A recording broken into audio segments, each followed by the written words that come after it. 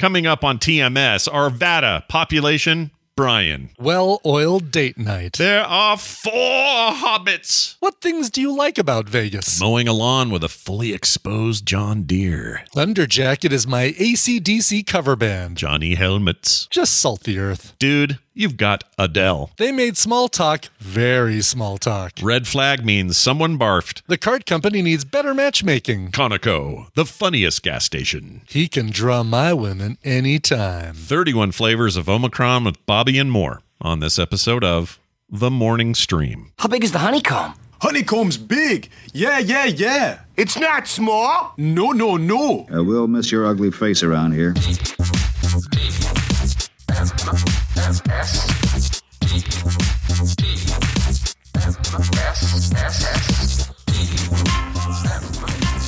Their milkshakes bring all the boys to the yard.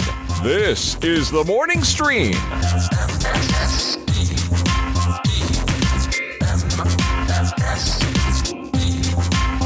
Hello, everybody. Welcome back to TMS. It's the Morning Stream for Tuesday, July 5th, 2022. I'm Scott Johnson, and that's Brian Ibbett. Hi, Brian.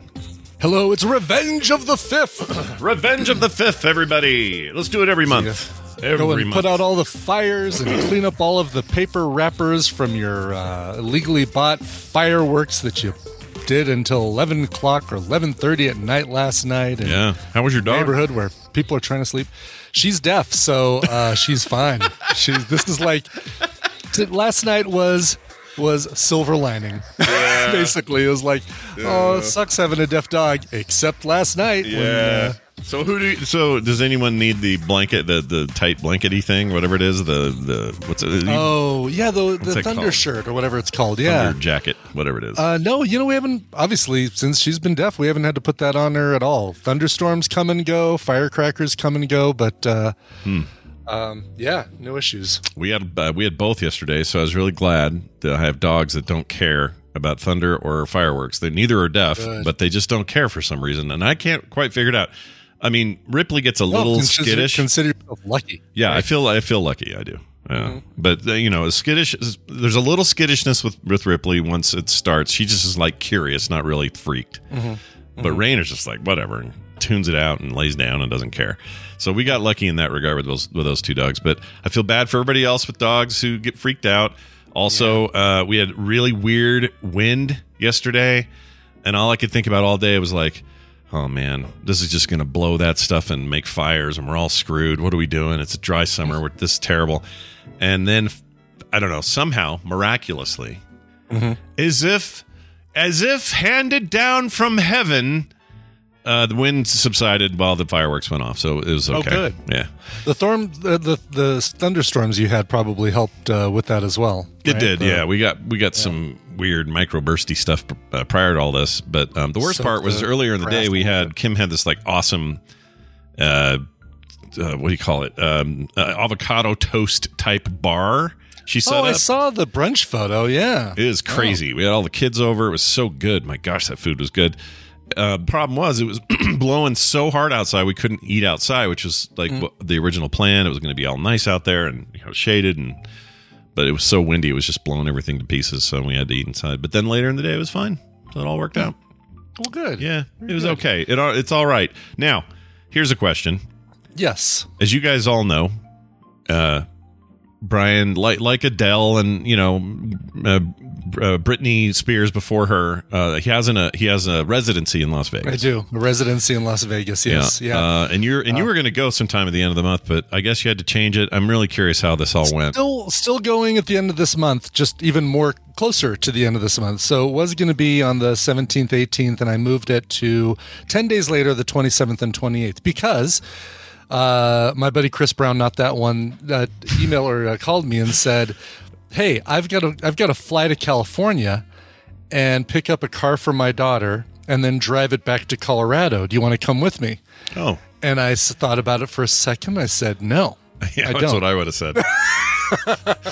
And not because I don't think it would be a blast to do that, but because, I've already got some trips coming up in this month and in September, and I need the time here.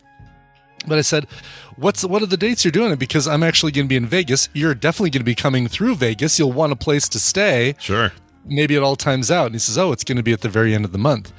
I said, all right, well, let me see what I can do. Let me work some magic. So got on with Southwest. Got my flight changed. It was actually $11 cheaper to move it to the middle of the week. That never happens. That's fantastic. That's great. Yeah, it was going to be a Sunday night and a Monday, or basically I was going to get there Sunday morning, have all day there, then spend the night, then have most of the day Monday, fly home Monday night. Sunday night's not a great day to go to Vegas, right? I mean, the crowds are down, but a lot of things aren't open, right? If you want to do some cool, like, I don't know, Jules Verne-inspired whiskey tasting on a rocking submarine, you can't do it on a Sunday night, but you can do it on a Wednesday, I believe. Yeah. They like to have at least, Vegas, one day of rest, please. That's what. Right, exactly. Like. So Sunday happens to be that. So no problem changing over Southwest. I hop on the M Life website because I was planning on staying at MGM Grand. I get into my reservation. I say, okay, let's change the dates. They say, oh, sorry, you're going to have to call us. A little message pops up on screen. Sorry, you're going to have to call us to get this changed. I'm like, all right, no problem. Boo. So I get on the phone with MGM Grand, get somebody very helpful, and he's asking me, all right, what are the new dates? What's your reservation number? Okay, let me plug it in and let's get it changed over. His system was going a little slow though, so in the meantime, he had to make some small talk, or basically say, all right, well, what other things do you plan on doing while you're here in Vegas, right? Kind of like do you want me to set you up with tickets, or you want to buy some tickets for Ka, or get reservations for Craft Steak, or one of the other many restaurants at the MGM Grand? I'm like, I'm just there for the night. I'm probably gonna, go hit up a couple restaurants that I know that are up strip and things like that. Yeah, it's a quickie. All right, sure. Still waiting for your reservation to come through. So what things do you like about Vegas? They have to make small talk. That's great. I start laughing and I said, "Oh my gosh, I guess you've run out of things for your script there." And I'm laughing. Silence on the other end. Like, he doesn't laugh with me or anything. It's just silence. Oh, that's the worst. And he goes, no, I was just curious about what you liked about Las Vegas. Oh, okay, your reservation's switched over. All set, mister, but thank you for calling MGM Grand. Click. Wow. What things do you like about Vegas? Like, I don't know, the high prices, the old people blowing smoke in my face constantly, the heat. The heat. The constant need to walk through a bunch of crap. Right, exactly. Yeah. Every potential super spreader event going through the casinos, all that stuff. I love it. Thank you. The chud that live under the city. I love that. There's lots of things to love. Cities in my mouth. Sure. What's not to love about that? Sure. But, poor guy. I feel bad for him because I was joking and he really seemed to kind of take it personally. He wasn't in the mood you were in, and it was just, it just clashed, and that's unfortunate because I think I would have heard you laugh, and I would have gone, yeah, I did kind of run out of stuff anyway. I would have leaned into it, but he's clearly not having that kind of day. No, clearly there are more things I like about Vegas than he likes about Vegas. Yeah, that's an unfortunate deal. Well, anyway, but you got it all worked out. You're good. Right. Got all worked out. Also, since we last spoke, I guess right before our play date on Friday, Tina and I went karting. This was a mystery date surprise thing for me. We have an indoor kart track. It used to be an Al Unser Racing, and now it's like Axelrod Racing or something like that. But it's an indoor track with I think up to 8 or 10 go-karts on it. Really windy kind of thing. And I'd never done anything like that before, right? Like, bumper cars, Autopia at Disneyland, kind of, and then, driving a real car. That's been my only real experience of doing anything even remotely close to that. So we get in there, and they're explaining the whole thing to us. They said, all right, well, because of COVID, we don't have the suits anymore. We don't, we don't have the neck brace, or there was some other thing that we weren't going to get because of sanitization and COVID and stuff like that. Oh, they used to have suits, like a jumpsuit type thing? A full-on jumpsuit that you would wear, which is interesting. Okay. I don't know why, but we do get a head sock to keep. Like, just basically, it looks like a ninja A ninja deal goes on under our helmets. Nice. Head sock. And those don't get reused, so I still have mine upstairs. They're like, oh yeah, we don't want those back, sir. And it's a and good then look you for put you, your by the helmet- way. I'm just going to go ahead and put it on the record that I think Brian looks cool in a head sock. Thanks. Yeah. I'm thinking about using when I lift. Yeah. Just wearing like Yeah. like a burqa, basically. There's something about it. It's like, I can't put my finger on it. It's because you have no hair bulk, right? So it's just your right, exactly. It's the So shape it's still of your that head. same, the same awesome. head shape. It's the kind of guy, like, you feel like if somebody was robbing your house and they were wearing that, for some reason, Brian seems less intimidating in a head sock than other people. Yeah, I don't but I'd know. also be very easy to identify in the lineup. Like, oh, that guy has the same shape as he did when he had the head sock on, so I know it had to be him. Yeah, and if you squint really hard, he looks like an uncircumcised peen. Right, exactly. Yes. Yeah. I get that a lot. So we get up there and basically they try to, if you've got a big group, your group all goes together. But when you're just a couple going in there, they're going to pair you up with some other people, maybe a twosome or threesome or foursome or something like that, so that they can have enough people on the track to keep things moving. Sure. Because that place was busy. I mean, it was a constant, on a Thursday night, it was a constant people on the track, people who are not on the track getting in their cars and waiting so that as soon as the last car is in the pit, boom, these guys are going. And Wow. it is like bam, bam, bam. Wow. Not redundant. Ironic to call it a well-oiled machine, or coincidental to call it a well-oiled machine. Because they're all oiled machines, I would assume. Those Exactly. things. Yeah. So we're sitting in the waiting area, and they're getting ready to call our number, and we look over and we see a guy pull. He's not going to use the helmets that they provide. He's got his own helmet. It's got his name on it. He brings it in a cloth bag. He's sitting with some other people who've got their own helmets. I'm like, oh, look at these guys. I'm thinking to myself, I didn't say it out loud, but man, like the ultimate pros. They're like bowlers, with their own ball. Yeah. Right, exactly. Yes. Yeah. Sure enough, they call our number. We go out there, and we happen to be going out there with the pros, with Mario Andretti, with Dale Earnhardt Jr., with those are the only ones I can name. Dennis Waltrip. That's a name, right? I don't know. You got me. All these F1 people, people love all the F1 guys. No idea who they are. I have no idea. I mean, I could say Dale Earnhardt Jr. or Dale Earnhardt Sr. I know that gives me two of them, really. Yeah, one's a ghost, one exists. Yeah. Yes. Anyway. Dick Trickle. Yeah, of course. Dick Trickle. Gosh dang. That's right. And in the sign up process, you actually get to choose your name. And you kind of get put on the spot. It's like, oh, they didn't tell me I'd have to do this. Of course, it was mystery date, so I had even less time to prepare.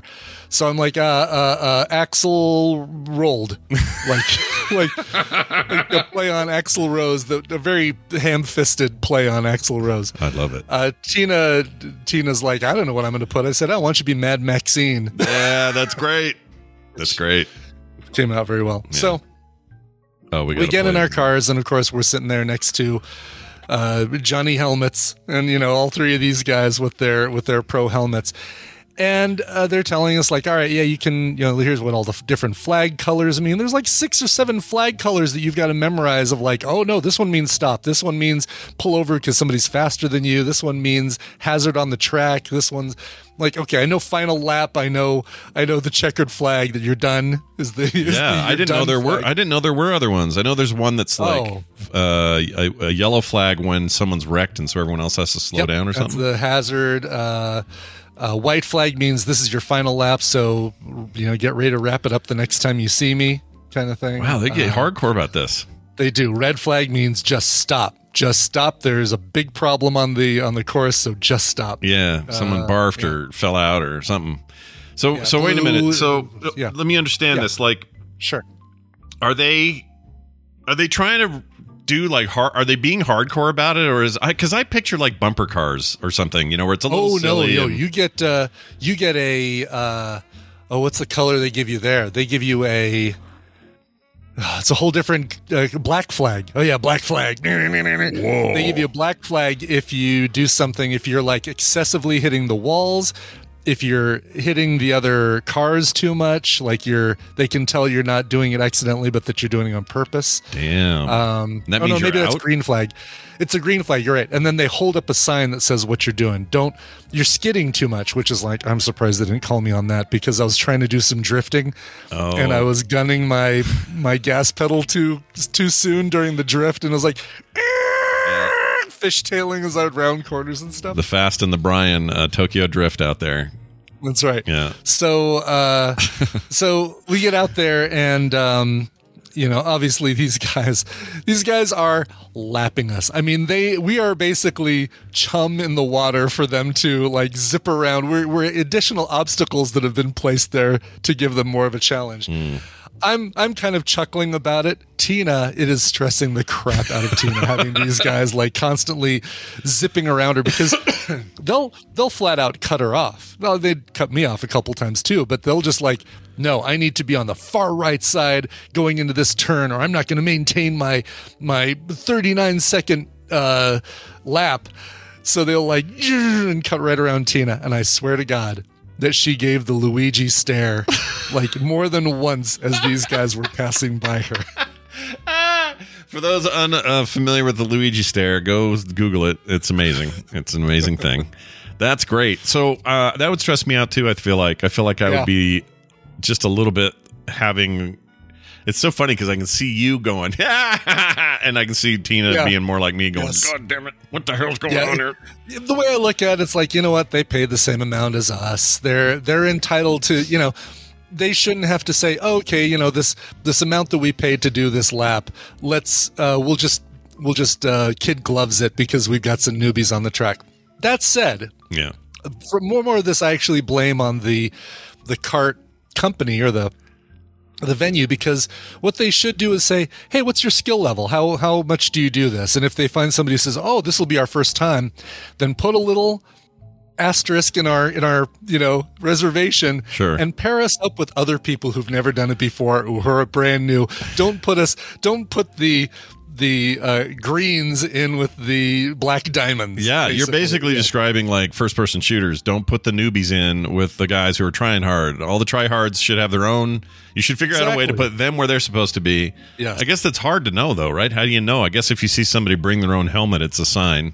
Yeah, I mean, you just ask. Basically, when you're calling to make the reservation, say, "All right, but have you done this before? First time? Oh no, I'm a regular here. I've even got my own named helmet." Okay, like, all right, put this guy here.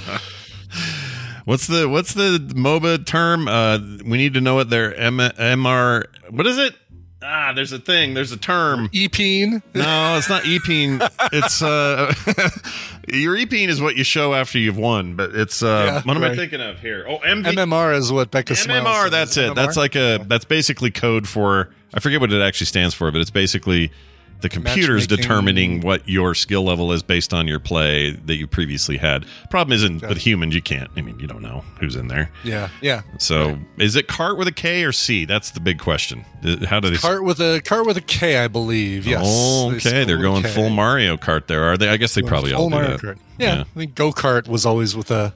Well, I know go-kart I've seen both ways, right? I've seen it mostly with a K, though, when I think about it. Yeah. Did it have like so were these gas powered or were they battery? They were gas powered, and you find out pretty quickly why you wish they had the suits when you wrap up for the day, and you come out of that thing smelling like you just mowed the lawn with a fully exposed John Deere riding mower. I hate that smell. You smell like you've been rolling around on the ground at the Conoco, basically. I don't like that. That's, by the way, yeah, that's a funnier joke because it's a Conoco than it would have been any other gas station brand. And I don't even know why. Why is Conoco funnier? That's funnier. Yeah, Shell, not as funny. No, any of them. You could have said Exxon. I would have gone, oh yeah, but Conoco is a great pull. I love that. Conoco, yeah. So, well, I'm glad. That sounds like fun. Like I would do that. It was a lot of fun. I would do this again in a heartbeat, with the one requirement that it's either with tadpoolers or with family members or friends. Yeah. I never, it's like if I ever go there again, I just, not because, I feel like I've got more of a chance to beat them. I don't care. I don't care if I beat my lap or do a faster lap. I really just want to get good at making the turns and drifting just the right amount and then going and stuff like that. But it's more like just having a bunch of people that that are like, oh man, Scott just zipped right by me, or oh, I'm coming up on Iceworm, gonna overtake him. And oh my gosh, Iceworm would be a riot on one of those things. It would be a riot. We saw him this weekend. Oh, you did? How's he Denver doing? Comic-Con, what it's called, Fan Expo now, or Fan X for short, was this last weekend. Yeah. He's great. He was working the Wizard's Chest booth. He works at Wizard's Chest, which is best store, I think, in Denver to get games, cosplay, costume stuff, magic tricks. I mean, that place is It sounds awesome. It is awesome, and it's all done like it's all like done up inside to look like you're inside a tavern kind of thing. That place is so good. So Iceworm listens to the show, and I just wanted to say, you and I both have him doing things on the side for us, like background things that nobody ever sees or hears about. No, but that dude is one of the most reliable, on point, consistently really good at doing that stuff. And there's no way he gets enough credit for this. So shout out to Iceworm. That dude's awesome. We think he's great. He absolutely is. So it was so great to see him. We weren't expecting to see him there, and so it was great to see him. Also saw Dean Swedberg, member of the Denver Tadpole, there as well. Nice. It was great to see him. We actually got tickets free because one of Tina's coworkers, her daughter, does the marketing for FanX. Got this job in March and has been doing all the marketing for this. She's like her mother, like Tina's coworker, zero experience zero idea what any of this stuff is. Doesn't know comics, doesn't know anime or sci-fi movies or hobbits or anything like that. And it's actually really good. We found out because she's hanging out in the break room with all of these celebrities who are there for signings, and she's like, oh yeah, how are those nachos? Oh yeah, they look really good. Okay, can I get you anything else? Do you want a Coke or a glass of water? No, you're good. Okay, fine. And then she gets up and leaves, and somebody says, do you know who that was that you were just sitting there talking to? She's like, no. Says, that's Jim Lee, comic artist Jim Lee. Jim Lee. Just hanging out with. Four hobbits were there. Including Dominic Monaghan. Oh, good. Those guys. I mean, they're not doing anything else, right? They're just chilling these days. So. No, and freaking Elijah Wood still looks like he's 20. Yeah, I don't know how that. I don't know what he's done, but he freaks me out. That guy's got to be. I mean, he's 40 or close to it. Probably, yeah. Yeah, exactly. Got to be. I think. Let me ask you this: when you you were there with those people. And wait, who was the first person you said that you saw? And they were like, "Oh, that's who that is, don't you?" Who'd you say? Jim Lee. Oh, Jim Lee. Not only is that comic book artist and writer and creator Jim Lee, that's DC chief editor Jim Lee. Oh, right. Yeah. See, I even forgot about that. I think Jim Lee. I think Image Comics, but I also think of that amazing X-Men. Non-uncanny X-Men #1 giant 5-cover thing that he did with so good. It's so damn good. So good. Also, if anyone out there, so he's does a lot of DC stuff now, but just going back through his catalog, Jim Lee is one of the greats, man. The day he goes is going to be a rough one because he's still kind of a young guy. It's not like he's in trouble or anything. Right, but exactly. he is so good. And if you've never read Batman Hush, you're missing out. It's one of the greatest, and I got the big fat hardcover thing. It's one of the greatest things, man. Oh my gosh, it's so good. Well, that's cool. Dice Tomato, yeah. Wildcats, yes, was Jim Lee, but Gen 13 was Scott. Who's the guy who's just really good at drawing? Oh, his women, incredibly attractive women. Yeah, Scott. Shoot, Scott something. Scott? Yep, it is. I know it is, but I can't think of his name. Last name? Oh, J. Scott Campbell. Oh, J. Scott Campbell. That's it. Campbell, yes. He has an initial. I forgot. He puts before the Scott. Yeah, J. Scott Campbell did Gen 13. But they were. I'm pretty sure Jim Lee has done a cover or two, and maybe he even an issue has, or two. And Dice Tomato confirms that he did some covers for that. Yeah. I still have a ton of Wildcats, Gen 13. I loved Wildcats. Can you make a Wildcats movie? Why not make a Wildcats movie? Oh, no kidding. Yeah. We need an Image cinematic universe, an ICU. Oh, that doesn't quite work. The ICU. Oh, Yeah, no, we can't have the ICU. That's right. Hey, what's Samuel L. Jackson? Oh, he's in the ICU now. Yeah, he's in the ICU. Have you guys heard about that? Sam Jackson has jumped ship and is now in the ICU. oh no. No. Is there anything we can do? Well, yeah, go watch the movie. It's a good movie. But yeah, but he's in the ICU. Yeah. Hey, what's Matthew Modine doing these days? Oh, he's in the ICU. Yeah, ICU. Yeah. I know. It feels bad before they get excited. Exactly. That's amazing. All right, I had a thing about July 4th that I'll probably, I need to share it, but I probably won't forget it. There was so what we do, because we live in this weird place where the actual community we live in, called Daybreak, fireworks are not allowed ever. Mm-hmm. And so what happens is the surrounding areas around Daybreak, like parts of South Jordan and Harriman, and on the other side, I guess that would be, I don't know what that is over there. But anyway, all these other places, they can do fireworks unless there's some broader state law that says, hey, too dry this year, don't do fireworks at all. Sure. But they can. So what we do, all of Daybreak basically does this. Some people cheat and do it anyway, and nobody really enforces it. But if you walk down just a block from where my house is, there's a big giant park kind of down below, and then the valley continues on, and you can see basically mountain to mountain the entirety of the south end of the valley before the point of the mountain. So it's really a cool view, and it's this amazing thing. And during the 4th and 24th, because it's stupid like that with our Pioneer Day, Utah Day, or Pioneer Day. That's right. We do it again. So all those fireworks just keep happening. But anyway, Kim and I usually, to avoid crowds and crap, I don't want to go to a big one like a concert one or any of that crap. I don't want to do that. No. So instead, we go out there, we pull up we get our chairs that we take from home, some snacks, a couple of drinks, whatever. Go up there and we sit on the ridge there, and then we can see everything. And we just wait for the sun to go down. It's always nice, always a nice chill, just sit and talk and chill out. And there's other people, but they're all kind of scattered around. It's not a crowd. And then the whole valley, when they start popping off, is just ba-boom, boom, boom, ba-boom, boom. And you just see them everywhere, including the big ones. They're just in the distance or whatever. So you're getting to see the big ones. Some people are just doing a lot of whatever. And I always have this game where I try to estimate how much money they're spending. That probably cost them a pretty penny. Oh, that one's definitely a price. Yeah, because some of them might go, that's $20, that's $20, that's $20. And that one's probably cheap. That's probably a $45 box they got at Costco, but nice, still. Yeah. So try to add it up. We usually end up at around, that was about $300,000 worth of fireworks in the general area, or whatever. Yeah. Yeah. It's probably annoying that I do this, but I do it. Anyway, so we're sitting there, and up behind us is one of these new townhomes, which weren't there last year, or I guess 2 years ago. Okay. And up on the top balcony, they have this awesome view of everything. And I hear these people up there talking, and I thought what I would hear was like, oh, wow, look at that one. Ooh, bring me more, whatever. Bring me more pigs in a blanket, or whatever they're doing. Is that what they're having up there, pigs in a blanket? I don't know. Actually, I have no idea what they're eating.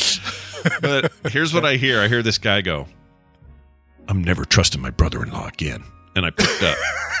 And I went, oh, what's this? So I kind of... Yeah, that's the story I want to hear, yeah. I turned this way a little bit, and it's before the big noisy ones have gone, so I can kind of still hear them. It's what they're saying is carrying to where I am, and the wind's actually blowing that direction a little bit. So I listened a bit more. What it was this guy's brother-in-law convinced this dude to buy up a bunch of NFT crypto stuff. I was expecting this to be a crypto or NFT thing. Oh my God, that's awesome. And he says to the lady he lost $420,000 in these NFT, and he can't unload anything. Like, he can't get rid of anything. He's like super stuck with it. Oh my God. And it's like, it reminded me that there's a story floating around about the guy who bought Jack Dorsey's first tweet. let's throw some shade at Patreon now. Yeah. No, Jack Dorsey's original tweet, the founder of Twitter, his original tweet went for $2.9 million as an NFT. Oh, right. Yes. Yeah. And that guy's projected to lose $2.9 million on a thing. So he's going to lose 100% of its value. Anyway, so that's what they're talking about up there. And he's like, yeah, well, I lost $420,000. And I almost went, 420, blaze up or something. But I didn't. And all I could think of, good, yeah. And he was just, that's all that guy wanted to talk about. The rest of them up there's one guy who's going, yeah, so I'm hoping the Raiders this year, this and that, talking sports or whatever. And this other guy goes, And damn it, it's not like real money where I can just go get the money out of the bank. I have to. He just complained the whole time. And all I could think of was like, A, your brother-in-law sucks. B, yeah, you could have maybe not done that.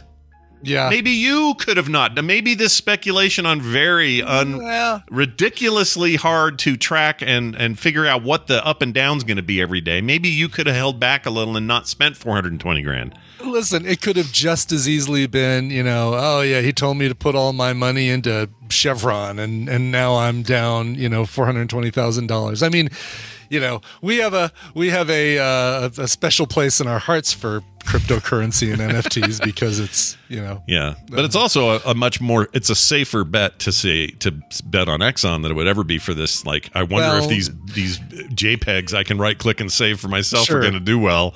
Like, I feel like he had, what, like if you go, what do they call that? Not volatile stocks, whatever it is. Like, there's a difference between investing, let's say, $1,000 in IBM, where you're looking at it's consistent, maybe but then you got to market like 900, NFTs, 800 or something like that, and it'll go back up. Yeah, it's like. But whereas crypto goes up and down every 5 seconds. Yeah, like just constant, and right now just totally bottomed out. And it is pooping the bed. So I would have done if I had $10,000 just laying around. Okay, invest some. That's fine. Sure, do what you got to do. Have a Bitcoin. Not gonna do it. Yeah. Golly, yeah, but see, if I lost $420,000, I'd be talking about it too. Poor guy. Yeah, and he didn't sound like a guy that was. He didn't sound like somebody who had the 420 to spare based on the complaining I was hearing. And that's the problem. Is it was like he probably had some good savings going. His brother-in-law convinced him this is how to double it quickly or something. You'll walk away with $1 million, I'm sure he told him. And anyway, it's a pyramid scheme, and they're all getting screwed. I do like watching. I not early on, but a while back, I bought $100 worth of Bitcoin just to see. And so anytime we bring it up on the show, I'm like, oh, well, let's pull up. Let me just take a look and see where I'm at. It's like, oh, yeah, $100 now worth $45. So great. Yeah, pretty That's good. Just awesome. At least it's only 100, though, Yeah, like, it's not 420,000. That felt like that's money I'd put on a craps table. There you go. It's basically, that's the way I look at it. It's like that money is spent the second I set it in front of the croupier to turn into chips. And if I walk away with anything, icing on the cake. And you've got this weird little piece of history thing. Like, I wish I owned a tiny bit like that. I do. Even if it goes negative, I don't care. Like, I just kind of want to have it and say... I don't want to go negative because then don't I owe somebody more money? Oh, good point. Yeah. I guess you'll never owe anybody, but They'll even never if drop below zero, I hope. Yeah, let's say it hits zero. That's fine. As long as I have this thing where I can say, yeah, I got one of those. I just have one, But I'm not gonna bet my damn future on it. I got, no. Yeah. People in my life are scrambling now because they got so hosed with this crash. Guess what, son? You're going to college, hopefully, in a few years, and it'll all be crypto. What's doing? Yeah, no kidding. The worst part is this. Like, they came to it with real money and said, here's my $50,000 of real money. Let's convert it to Ethereum. And then did their thing. And now it's just literally, if you're going to go pull it back out, what are you pulling out? Like, what do you do? You're just going to pull out half the or less of the money? It just seems like a bummer. Yeah, no, at this point, I'm letting it ride. It's like, all right, it's half gone. Let's just see where it goes. Yeah. And maybe one day, Brian, go back up to $100. If it even goes up to 150, I'll be like, you know what? I'll pull it out. Yeah. But why not? Yeah. Either that or, $100 is worth it to have a weird experiment that goes on for years, Just a thing to try. And then maybe one day if it suddenly goes bananas and you're suddenly worth $500,000 from your $100 investment, great, pull it out. Right, yeah. But I wouldn't bet on it. Nope. All right, there's all that. Good stuff. Good conversation this morning. Now this. It's time for the news, and it's brought to you by...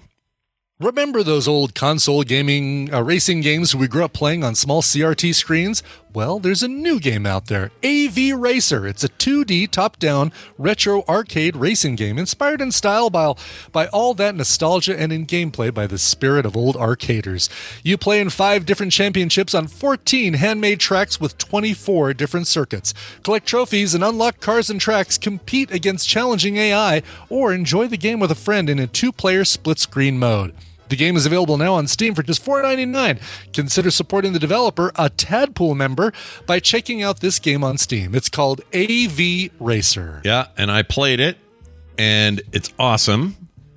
You guys should play. Now, if you remember Super Sprint? I think we talked about this. I totally remember Super Sprint. Yeah, games like that, like these old top-down racing games. Yes. It's basically a love letter to that style of racing, and it's awesome. I love it. It's so cool. What a great nobody else recently feels like they were doing that. So it's like, oh, this is the kind of game I miss. Going to the arcade, sitting around with your friends around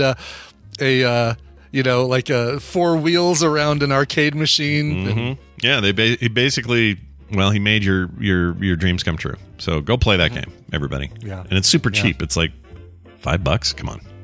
Get in there. It's great. All right. Hey, a giant concrete eating snail, a bunch of snails, have triggered a Florida quarantine. It's too bad an actual pandemic couldn't do that in Florida, but no kidding. These freaking snails will do it. I'll bet they're fine putting masks on these snails. Oh yeah, they got no problem with that. They'll probably even take those snails' guns away. It says here, sounds like a horror movie. Night of the giant snails. Stucco snacking, disease-carrying mollusks invade Florida in 3D, but it's real. Florida issued a quarantine order after the June 23rd confirmation that the giant African land snail, known as the Gals, or Gals, shows up in Pasco County. Snails in general seem like slow, relatively harmless plant snacking animals, but these are on another level.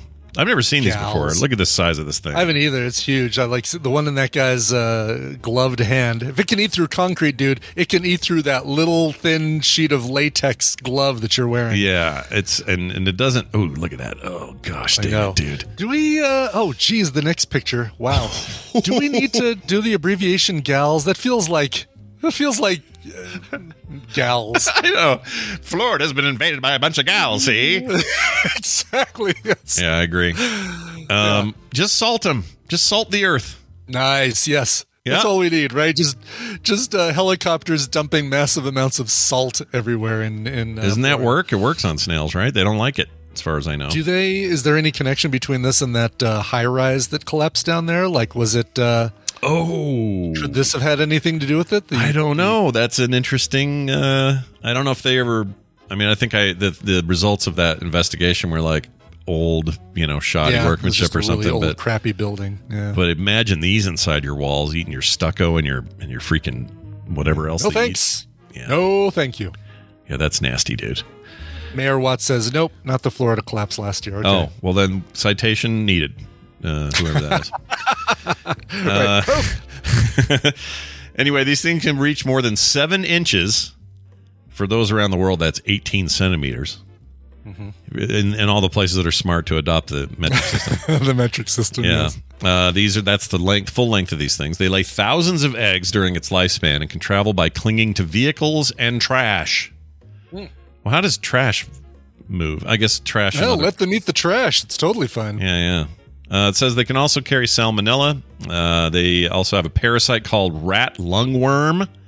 Oh, I don't like any of those words altogether. Yep, causes meningitis in humans. That's a rough. I had a friend with meningitis. You do not want that ever.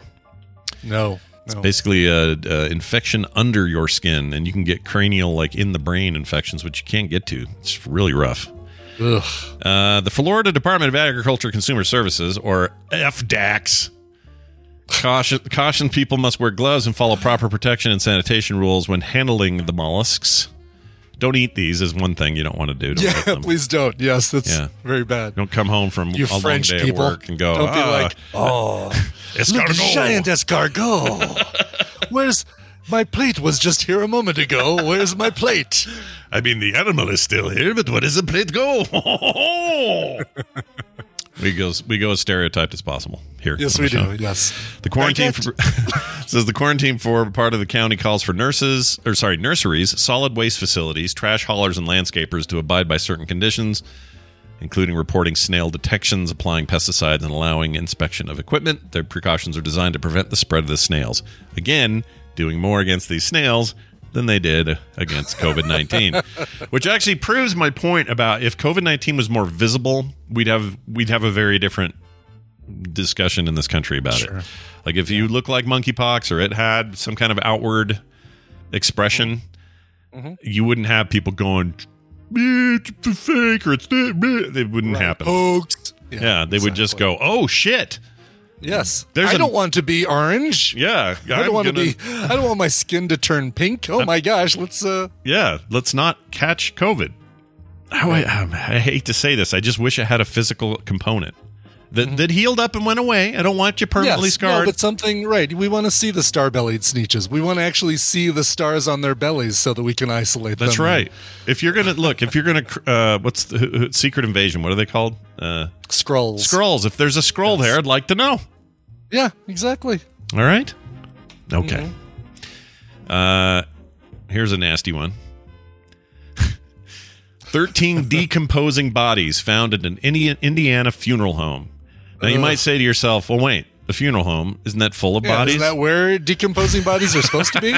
Well, they're not supposed to decompose. They're supposed to be treated and then, buried or otherwise burned or disposed of, but that's not what happened here. The decomposing bodies of 31 people, along with the cremated remains of 16, were discovered by officers during an inspection of a funeral home in Indiana.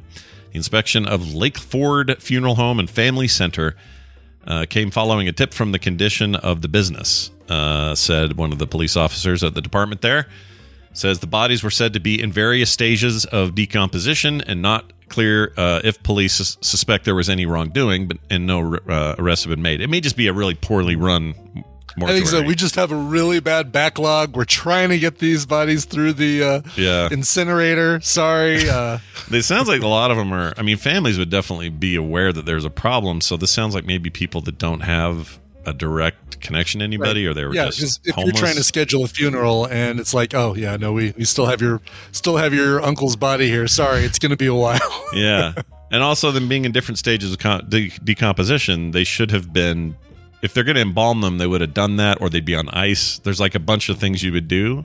You wouldn't just leave them laying around and have them bloat out and be gross. Mm-hmm. No, it's really weird. Place must smell like hell. Oh, can you imagine? Oh my gosh, dude. Ugh. Let's see. They had some people. Oh, no one answered the phone at the funeral home. Some recorded messages. Okay, so it sounds like something's up. I have a question about the name. Langford Funeral Home and Family Center. And Family Center. Like, yeah, what does that mean? Come say goodbye to your loved ones and have a birthday party in the next room. Yeah, is that what that is? I wonder if that is what it is. Like they've got a little convention space or something. I don't know. Seems really weird. Like play our skee ball and enjoy our collection of arcade games. That's right. We have a television with the latest Pixar films running 24/7. Also, dead bodies everywhere. Right, exactly. Yes. That's really odd. I don't know what that is. Family Center. Because when I think Family Center, that's what I think of is like, oh, we're going on vacation. We're going to go to the Family Center and the kids are going to swim and we're going to... Yeah, there's water slides and stuff like that. Family Center. Some arcade machines. There's some, paintball or whatever. Genie. Sounds like a movie for next Halloween. Yeah, it does kind of. It does. I don't like the sound of any of this. I watched a horror movie. 10% when you bury the whole family. I watched a horror movie over the weekend that I'm terrified to recommend. I don't think I will recommend it. Really? Yeah. Terrified like it scared you or you're... I don't think anyone will... I don't think... How do I put this? It's an Australian film that I watched on Shudder because I got Shudder for the month because I wanted to watch Mad God. So I thought, well, I'll watch other stuff on there. There's this Australian thing and I forgot the name of it. It's... movie or you said it's a movie, right? It is a movie. Yeah, it's like an hour and a half or maybe a little hour and 45-minute Australian thing, and it's really disturbing. And I forgot the name. Lions or wolves I forget. It's basically a couple that lures people into their basement and traps them there and tortures them before they kill them, and then they go bury them. And Interesting. it's the kind of horror movie my wife would hate because she like, if you say, hey, we're going to watch this Freddy versus Jason thing or whatever, she's like, whatever, there's supernatural bullshit going on. Yes, but when it's like actual, like potentially your neighbors kind of thing. Yeah, when someone's kidnapped, held against their will, tortured horribly, you know, these sorts of things you can't do. And I can't. I mean, I normally don't like them either, but it was. There's a movie that came out a couple of years ago that I heard was really good, but was a family there's basically a home invasion where they took the family hostage in their own home. Oh, right. What was that? And some big name actors in there, and it got a lot of good reviews. And for whatever reason, it's like, I don't know if I can watch that. That stuff does freak me out. What is called? It's called. Somebody in the chat room. Not Hostage House. That's not that, right? No. Not Inside. That's something else. Less like a Strangers. Was that it? Was it Strangers? Stigma 82. Let me or see The if Strangers? That's nobody I know in terms of Liv Tyler, Scott Speedman. I don't remember. That might be Kidnapped, House on the Left, Single White Female. That's definitely not it. No, I don't think that's it. Yeah, I don't know. Liv Tyler was not the most well-known name in that thing. The Owners? When a Stranger Calls? No. I don't know I know what you're talking about. 100%. Like there's something with big name actors that was really well regarded, but just seemed like a harrowing nightmare. Yeah, exactly. And I couldn't watch it either for the same reason. Anyway, not Panic Room. See, even Panic Room's not in this cat. Kim could watch Panic Room. Yeah, right. It's something. I don't know what it is. But there's something about kind of bumbling, that the people in the Panic Room thing, the intruders, the burglars are kind of be bumbling, almost Home Alone level doofuses. I spend calculating. No, we've planned on taking the people in this house hostage, and and it's always like even like not Dances with Wolves, Whisper with Sheep. What's that called? Sheep? I don't know. Silence of the Lambs. Silence of the Lambs. At least that also has a feeling of almost like otherworldliness to it, even though it's not. It's hard for me to explain why some get me and some don't, but. Whisper of the Sheep. That's not Whisper of the Sheep. Yeah. Was it? And I think they had masks on the movie poster. Darn it! Yeah, it's gonna drive me nuts. For some reason, I was thinking Toni Collette was in it, but I'm not. I think I might be confusing it. At around the same time was Hereditary. Oh, Hereditary. So it was about 2018 when that thing came out. That movie's still in my head. Freaking Hereditary messed me up that night. That was a hell of a. That is one I will recommend if you like horror movies because it actually scared me. It's so good. Yeah. Gosh dang it scared me. Plus it was filmed in Park City, which I think about every time I go up there now. It's like, oh shit, this is where that was made.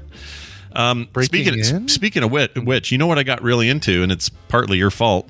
And for years you've been telling me this, so have other people. You're not the only one, but finally jumped in and started watching a ton of The Orville. And here's my take. The Orville is fantastic. It is to the point I can't believe how long this took me. I'm irritated at myself. I'm going to feel this way about Loki. Everyone, shut up. But the point is, and Parasite and this and the it's so good. It's so like I don't even know how to say this. It's such a love letter to Next Generation. And I don't just mean like, it's got its comedy bits and it's got some other stuff, but they have a handle on the whole. Let's use science fiction to explore hard to discuss topics. Yeah, like let's make I forgot his name, but the Klingon like dude who's always gruff. Oh, Bortus and his husband, right? Because they're an all male society. They have no females. I don't want to spoil anything because this was all awesome to learn as I went. But then they have this episode where the baby they have, which is in the history of that world and those people have always been male because they're a male only society. They have a girl, and they got to figure out what to do about it. And then they find out they're not the first ones. Like it's these issues of today, but through the lens, like Star Trek's always been. Yeah, and this is better than they do it. Like I mean, you could argue TOS and TNG did a great job, and they did, of dealing with these things, and DS9 to some degree, and even Voyager. But these guys, it's so good. It's so good. I absolutely freaking love it, Brian. Yeah, it's so good. It basically does all the things that we wanted Star Trek Discovery and Picard to do, but doesn't do. It gives us that, like, this feels like the next generation. It's got that they're trying. They're over there trying to be Star Wars, while these guys are like, no, we're going to try to be Star Trek, even though we're not allowed to be. We'll call it the Orville, and we'll just be Star Trek. Like, they're not afraid to be the thing that we all love, and that for whatever reason, Paramount Plus, although it sounds like Strange New Worlds is bucking that trend, but and I haven't seen it yet, but they just are afraid to do it. Like, no, today's sensibilities and the way we film things, it's not going to work today. No, it does. It freaking does. And not only does it works in spades. And also, you don't have to sacrifice effects. You don't have to sacrifice humor. You can actually laugh a little bit. It is freaking great. Yeah. So if you were like me and you've been holding off, sleeping on freaking getting Orville going, don't do that anymore. Watch the Orville. It's all on Hulu. There's new episodes coming out now for this new season, and I hope they never freaking stop. Yeah. Especially, and if you're like, I'm not a big Family Guy fan. I'm not a big fan of that, Seth MacFarlane's humor. Don't worry. It's such a small part of the Orville. If you're not a Family Guy fan, don't hold Family Guy against. No, if anything, it may improve your opinion of Family Guy, or at least your opinion of Seth MacFarlane. Just go, man, this dude's got range. He also clearly has like an unending supply of love for the source material. Mm-hmm. And it shows in every episode. And I don't just mean hard social issues, like, Kirk kissing Uhura back in the day was a big deal for interracial couples and stuff in the 60s. It was a huge deal then. We don't think about it so much now, but it was huge. Things that happened on TNG with, or even DS9 with what's her name, where she had the symbiote in her. Trill. And he was that character was Dax. Dax, that's right. Mm-hmm. And Jadzia Dax is now got Curzon Dax as her thing, and that thing used to be a dude. And so there's like, they dealt with gender issues there. So yeah, you can have those kinds of social issues, but also Star Trek does science issues. Like there's this episode of the Orville, I loved it, where they go to the home planet of what's her name. I can't remember anyone's name, but they go to what's her name's home planet where Picardo's her dad. Robert Picardo. Oh, yeah. That's the other thing. You get a bunch of Star Trek people in this thing. You'd love cameos. Yeah. But you go to their planet and they're all stronger than anyone else because it's 10 times the gravity of Earth or something. And so when Captain Mercer, played by Seth MacFarlane, needs to walk over there, he's got this special suit on that makes it so he can exist in the gravitational pull. High gravity. Yep. And not be mushed. But then the suit breaks down because he gets shot by the doctor from Enterprise. And he ends up on the ground with a timer that basically when the timer runs out, he's just going to crush. His bones are going to crush. It's going to be awful. And I just love them playing with those kinds of hypotheticals, playing with societal hypotheticals. It's great. Yeah. It's great. Watch it. I mean it. All right. That's it for news. We're going to take a break. When we come back, we're going to be joined by Bobby Frankenberger. Bill's still on his vacation, so as a result, he will not be here. When he gets home, he'll be making something. We know that. Oh, there'll be lots of making going on. You'll never see so much making. But today it's science, so stick around for that. Before that, though, Brian, can you play a song for us all? Yeah, how about Mechanicsburg, Pennsylvania? I don't think we've gone there for music before. No. An alt-rock duo called Observe the 93rd. They have a brand new album called An Eeriness to Everything. These guys are really, really good. And I don't know who I'd compare them to, but they've got kind of Supergrass, I think, was who I initially wrote down. Maybe a little bit of Panic at the Disco, Brandon Urie and stuff like that. Anyway, hey, why wait anymore? Listen to it yourself. Here is the brand new single from An Eeriness to Everything from Observe the 93rd. It's called Dopamine. I was a fiend for dopamine. Oh, but sometimes what you really need, to take on what escape. We evolved by outliving our pain. I was a fiend for dopamine. Oh.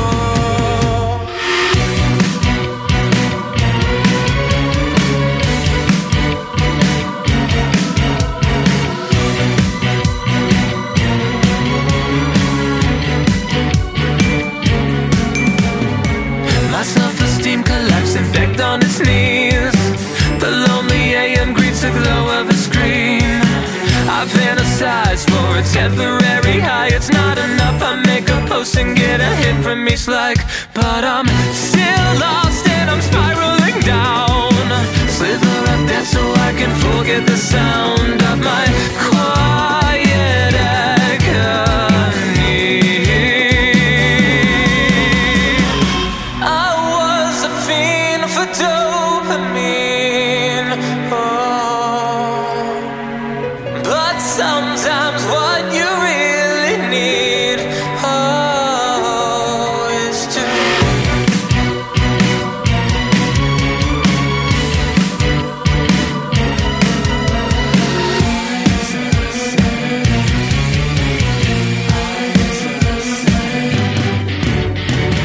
the unaddressed can turn a mind obsessed.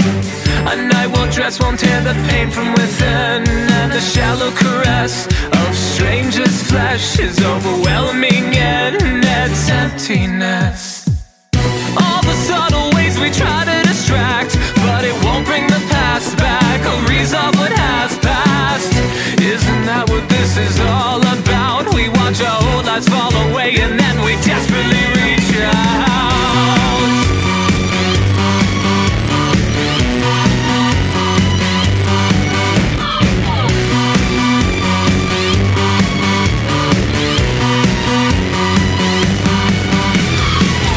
I was a fiend for dopamine. But sometimes what you really need, take on what you tried to escape.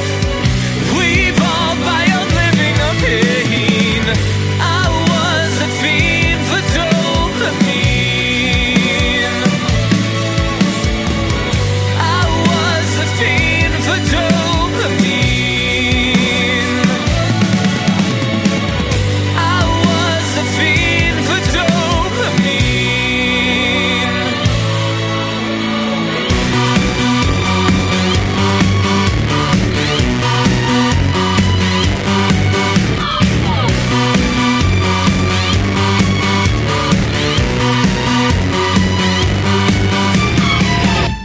Will the owner of a white Pontiac Firebird... Oh, never mind. 0! You fight for Sparta.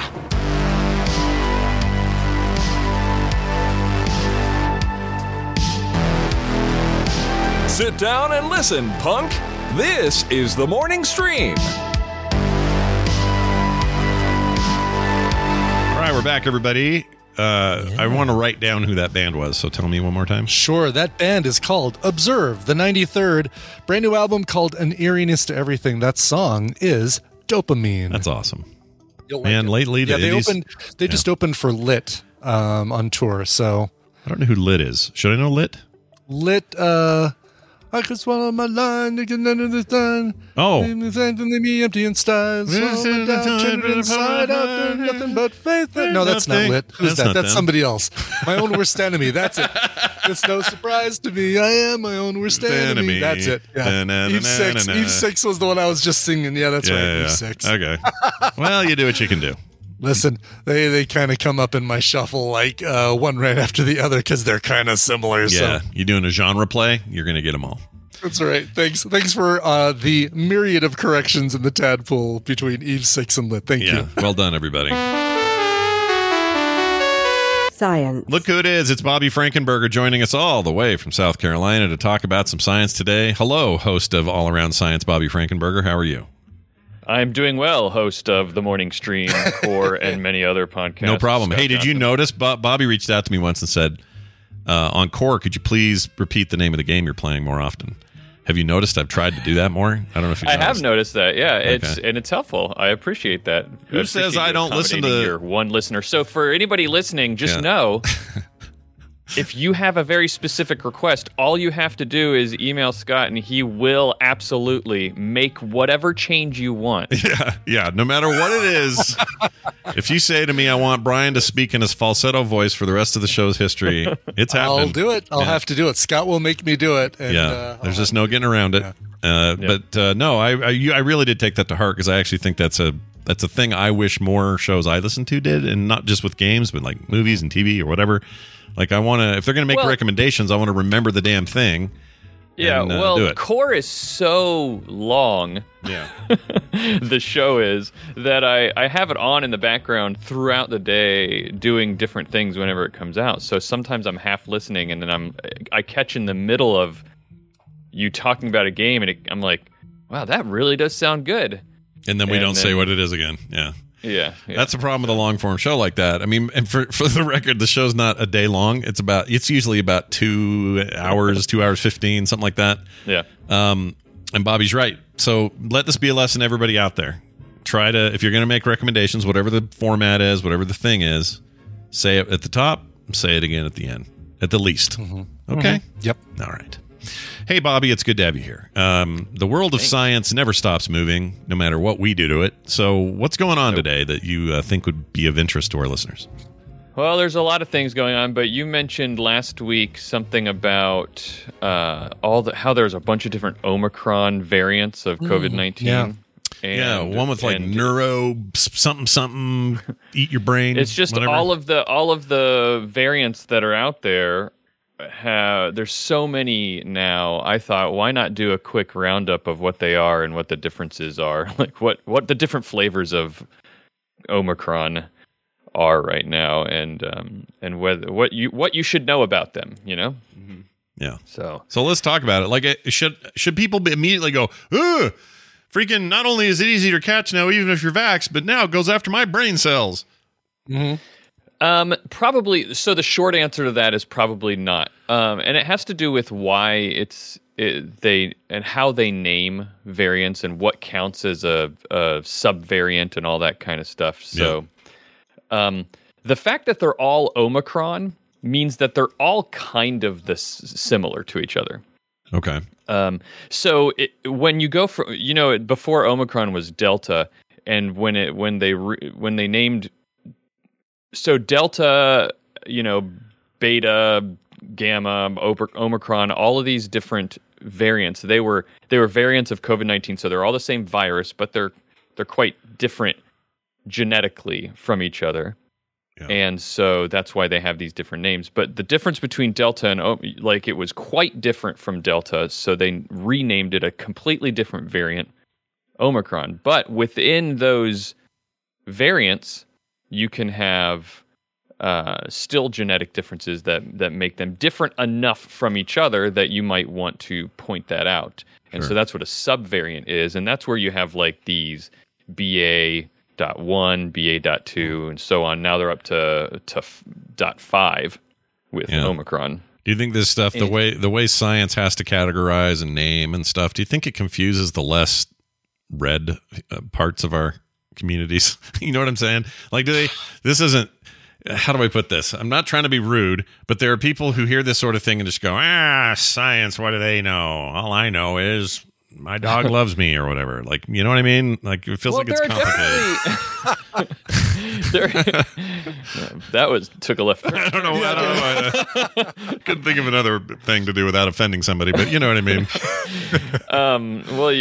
So I think there are definitely people who are exhausted by the fact that things are always changing. That's the nature of science. We're constantly updating our knowledge and having to, and when you update what you know with new information, sometimes you have to change your opinion about things, or I don't like to say your opinion about things. You have to update what is true in your mind, right?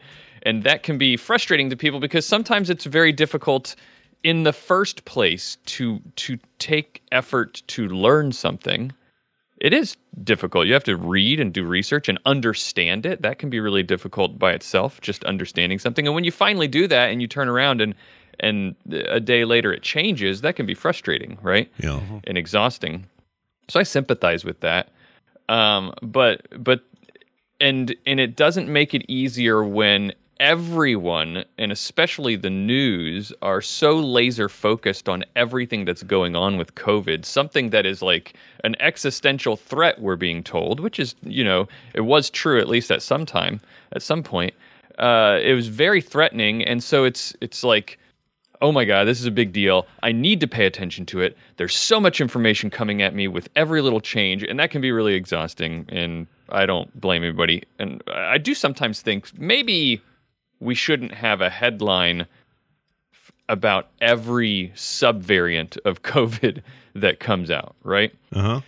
That we discover, because as I'll get into in a minute, most of these really are not super concerning. Not in the way that people might be thinking about. Now, the .4 and .5 subvariants of Omicron are a little concerning for reasons I'll get to in a second, but not like life-threateningly.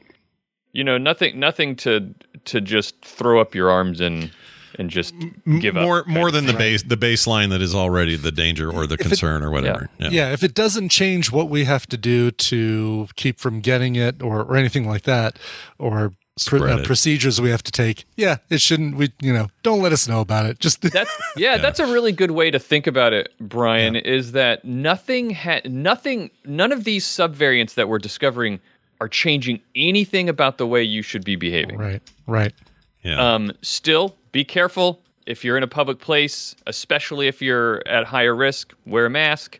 If you're outdoors right now, still not a huge deal with a mask. But if you want to err on the side of caution, wear a mask.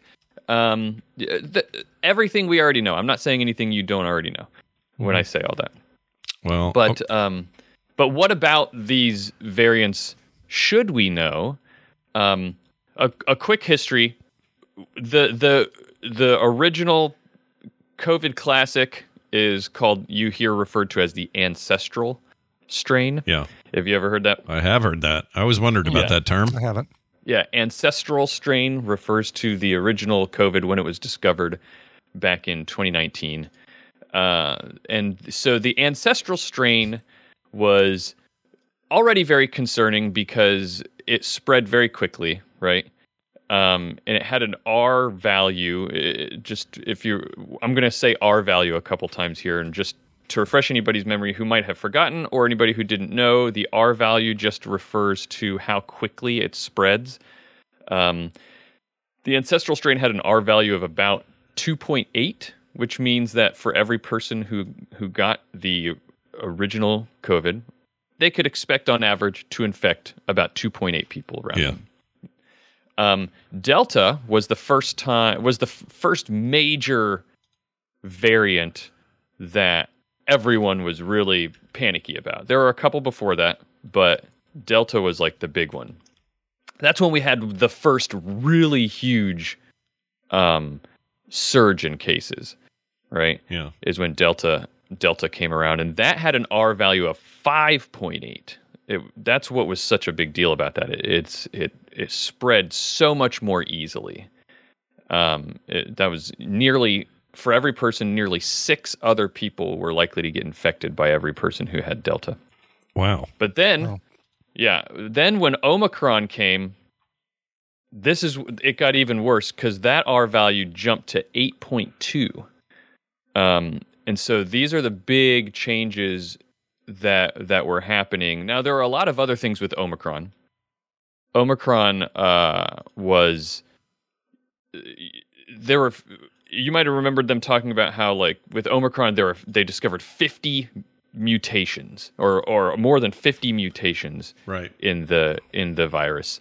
And 26 of them, I think it was 26, were unique to this variant and hadn't been seen before, and a bunch of them, like over 30 of the mutations, were on the spike protein itself, which is how it attaches itself to cells in your body, and all this kind of stuff. And that was what was a big deal about Omicron. And all those things together made it very easy for it to spread or to infect people effectively.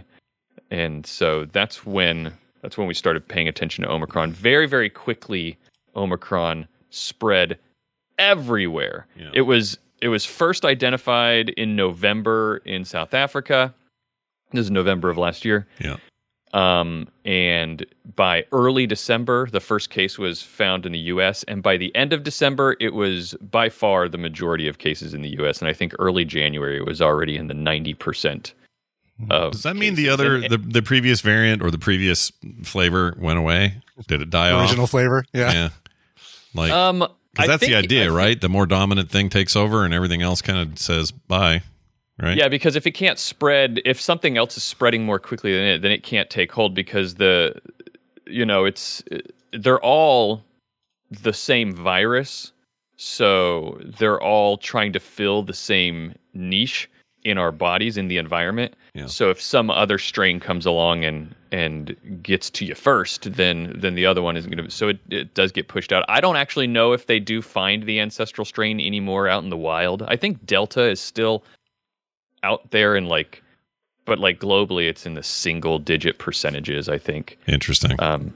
Because that is the point, right? The dominance of a strain is, it's that's the whole thing. There's the virus mutates and changes so that it can try to, I don't know. It's easy to assign a brain to these things, but you know what I mean? It wants to keep really going. So how does it propagate? Well, it alters its schmear, and then now everybody's got it again. Well, why? Well, because that one's much more contagious, but less harmful. But that's the trade-off, and it can get confusing. I guess what I'm saying is, we call it ancestral strain. We should call it COVID classic. COVID classic. Then the common man, common man would understand what we're talking about. Or you could say, someone in the chat mentioned crystal COVID, but that wasn't here very long. So you could do that with one of the short-run strains. And vanilla COVID. Yeah, these are the brains we're having to appeal to these days. I need COVID 0. I'm not doing any of that. Oh yeah, COVID 0 sounds great, doesn't it? Mm-hmm. Yeah, zero. Yeah. All the great taste of the original COVID. That's right. Yes. Well, anyway, so that's interesting. Yeah, but that's just Omicron. What I was just explaining to you is just when Omicron came on the scene, right? Yeah, that's just a variant of the SARS-CoV-2 virus, but what we wanted to talk about were subvariants. These you can subdivide that because the thing about viruses is mutations are happening all the time, constantly. Yeah. You could go crazy with naming every single mutation and calling it its own subvariant or subvariant or something like that. But scientists aren't going to do that. Epidemiologists aren't going to do that because most of them are not of concern. The mutation that happens either does nothing or very little, and we're just not going to look at it. So what the CDC does and the World Health Organization, they look at variants of concern. You've probably heard that before. And these are when a mutation or a cluster of mutations happens that is concerning and likely to make the virus behave in a different way in the population. So the main things that they look at are whether or not the mutations will make it spread more easily or quickly, or whether the mutations are going to make it more dangerous or change completely how it works. That's very unlikely to happen, and that's not really how it's happened with COVID at all. Yeah. But the two main things are how quick is it changing, how quickly it spreads, and or is it making it more deadly or causing more severe illness, right? Yeah. And so when those changes happen, that's when they label it a variant of concern. Now, one of the tricky things about COVID is we're so hyper focused on it that sometimes variants get named and get into the headlines before we even know if these changes are going to impact the population, because our technology is so good at looking at these things. We can see the mutations and think, oh, that might be like the mutation right there has changed how the spike protein works So that might be something that could be a problem. And then it ends up in a headline somewhere because someone found it in a pre-print scientific server somewhere and said, "Oh, we need to be worried about this." But the ones, and that happened with like .3. So the .3, I'll start there. The .3 variant was it raised alarm bells. There were a lot of changes that were happening, but it never really took off. Right. So that one, nobody talks about that anymore. No. Because it didn't go anywhere. It's not cool anymore to talk about that. It's not cool anymore. Yeah. It was a one-hit wonder, and whatever other metaphor you want to use. Sure, why not? But the very first one, you'll see BA.1 sometimes. That is just the first Omicron variant that was discovered. So that's not really like different from Omicron when it first came on. We just called it BA.1. Yeah. Like I already said, that one was spread very, very quickly. That was the big deal about that, and that's why we named it Omicron and separate from Delta, because it had so many mutations and it spread really, really quickly. The other thing about Omicron BA.1 was it was when we started to notice that symptoms started to get much more mild than previous variants of COVID. So that was a promising, hopeful thing. Yes, it was spreading more quickly, but the symptoms were mild. There was a lot less of you probably don't hear about this very much anymore. There was a lot less of the loss of taste and smell symptom going on. Yeah. That indicates probably that there are less neurological impacts happening, although it's still not 100% clear why the loss of taste and smell was happening. Yeah, which is in itself a neurological condition, right? Because it can be. It could be that you're losing taste and smell because of other things going on in your sinuses or your, just other parts of your airway and everything that aid with that. But there were, I think, some of the leading hypotheses were that it was somehow neurologically. My son-in-law still can't eat strawberries, and it's been really a month and a half or something. I think Dan still can't. Dan Patrice, our very own Dan Patrice, still can't eat French fries for some reason. Yeah, guy across the street who normally does the bike ride thing, he still doesn't have capacity in his lungs, so he gets winded still, and it's been weeks. And we had this guy who we just heard about yesterday who went in. He's super anti-vax, so that's part of the equation. But he's relatively young, 42-year-old dad of 3 kids, I think. Ended up in the hospital on a respirator for original COVID, for legacy COVID. And then, what's the word you used? Primordial? Ancestral? Ancestral COVID. Primordial COVID. Primordial COVID. Anyway, he comes home. He's like, yeah, I beat it. I didn't need no vaccine to beat it. I'm like, yeah, you may not have had to have gone in if you didn't. Anyway, whatever. So he's home, but then he starts having weird issues, like the smell and taste thing don't come back for him for a really long time. He can barely breathe. It's like a lot of residual stuff, long COVID-y kind of stuff happened to him. And then he caught it again 2 months ago. Didn't end up in the hospital this time, but is now dealing with some kind of weird neurological stuff, nervous system stuff.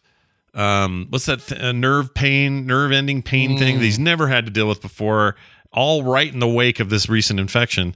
And the problem is we haven't done enough to know for sure that you can say, yes, 100% we're sure this was COVID related, because we can't.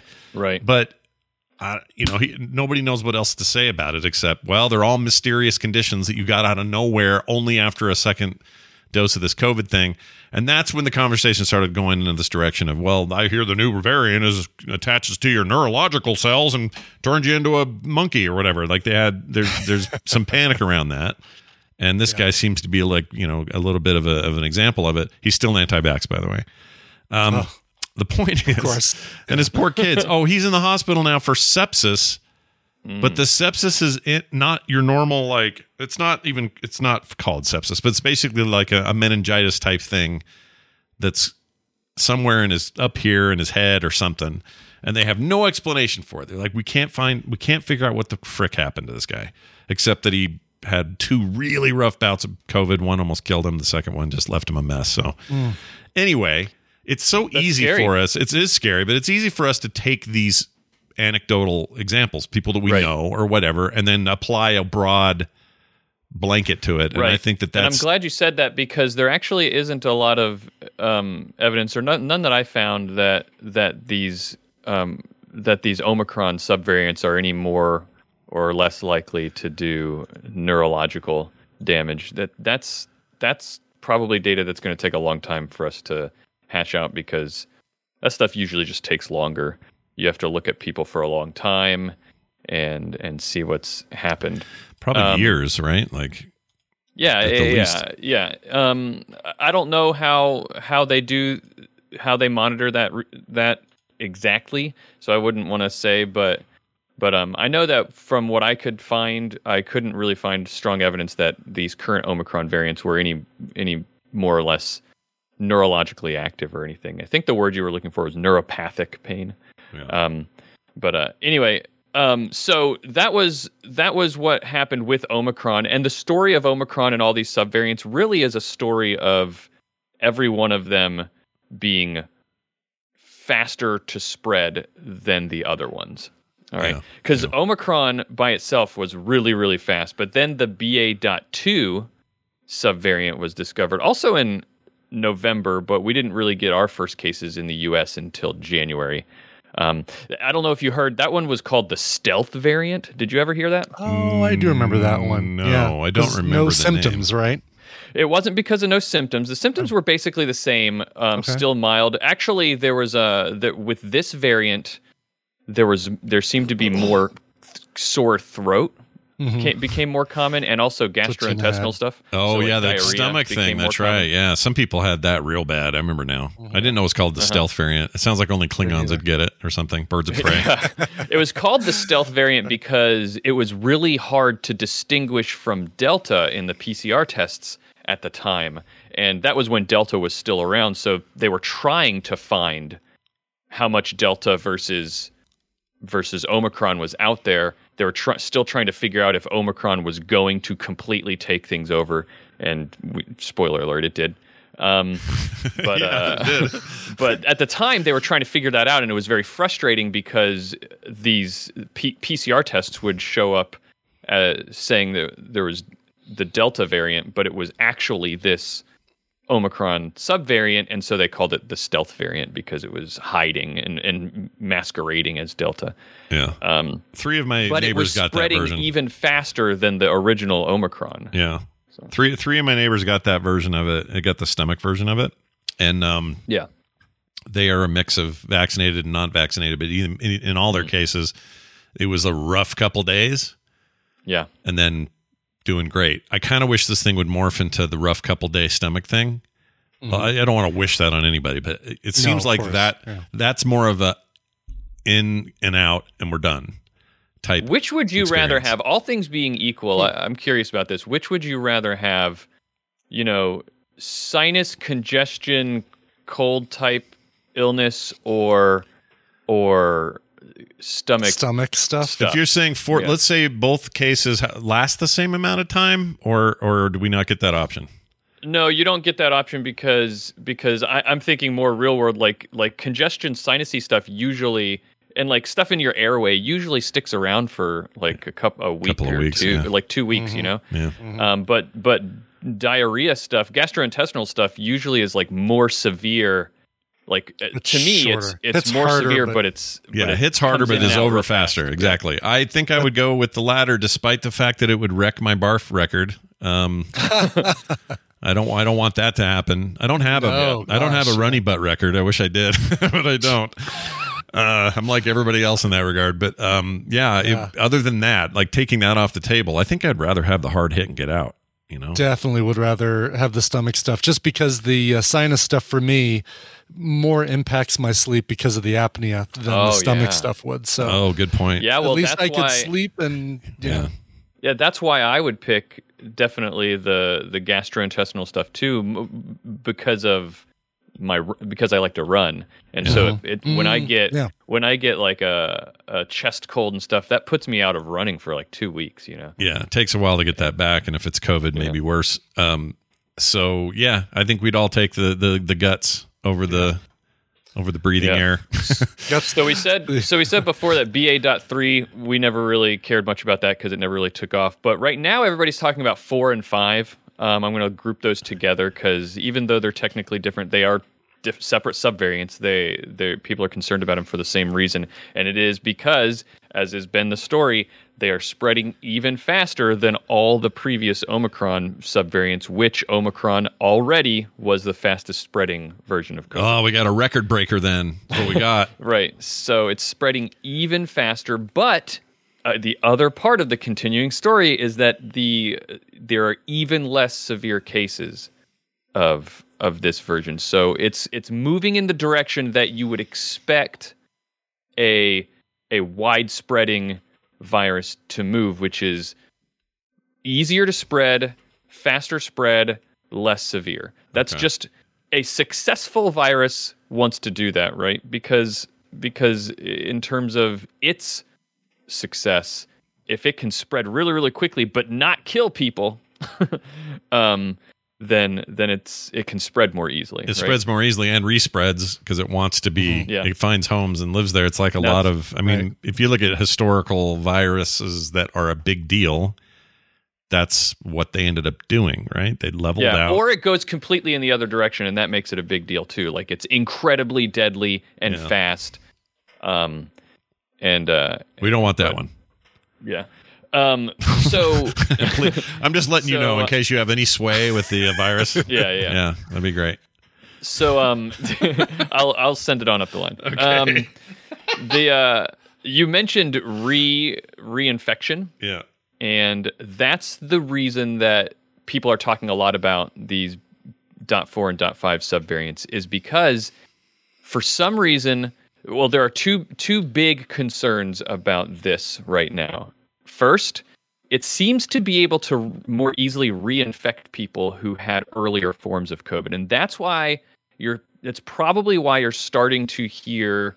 I know I have starting to hear a lot more about people who are getting COVID for a second time. Yeah, definitely.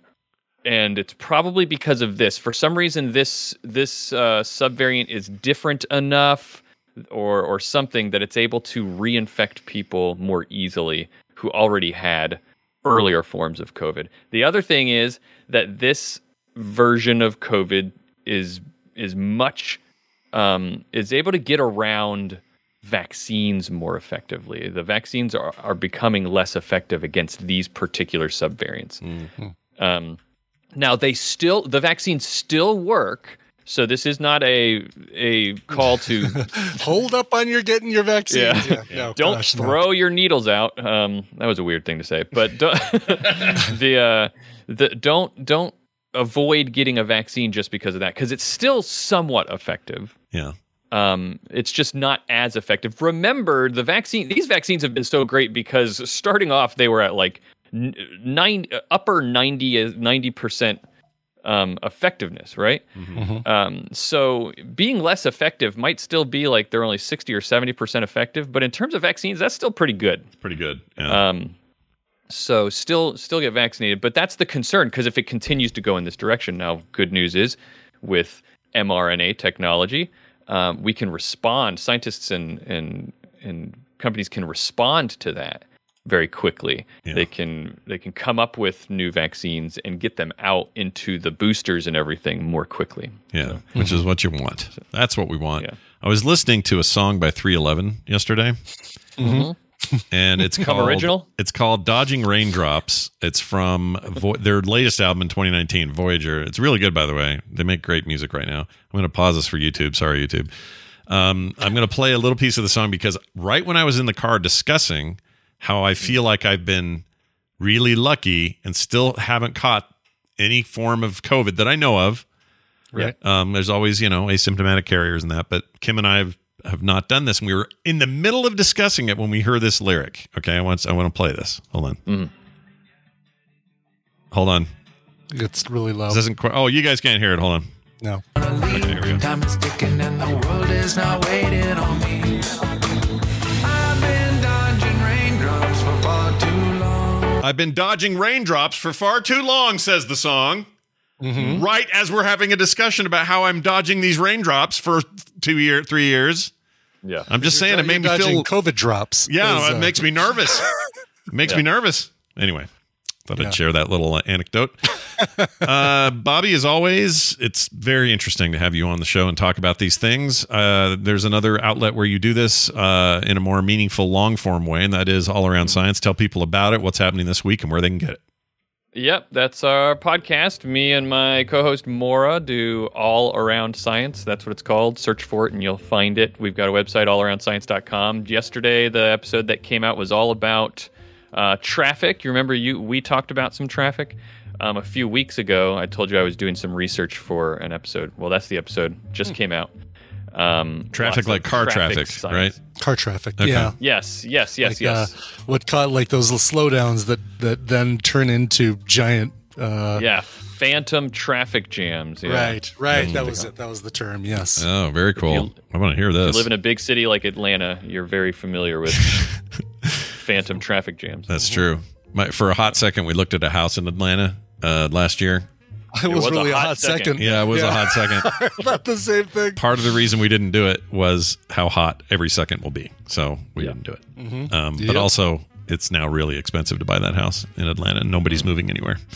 Anyway, well, this is all good stuff. Check it out, All Around Science, wherever you get your podcasts. Bobby, having you on, man, it's just a treat. Thanks. And we look forward to having you on next time. We'll see you later. See you, Bobby. Big, grinny, long-haired Jesus. I know. It's guy. a good... he was ready for a freeze frame, really, with that look. Oh, yeah. Hell yeah. Yeah. I would, too, if I had his hair. Sure. All right. To get out of here, we're going to do a quick email. This is an email that we received not long ago. Send and receive email. It's themorningstream@gmail.com. This is from Taylor, who says, Brian, this is mostly for you. It says, hi, Scott and Brian. I have a question for Brian that surely has been asked and answered before, but I can't keep up with the thousands of stories I've heard from the show. I was watching Kitchen Nightmares, and a restaurant in Arvada was the episode's focus. Did Brian ever get to experience the old neighborhood restaurant? Hardly an exciting question, but Brian is the only person I know in Arvada that exists, or anyone that I know in Arvada exists. That's not what that sentence says. Brian is the only reason I know Arvada exists. There we go. The only person in Arvada that exists. Oh, man.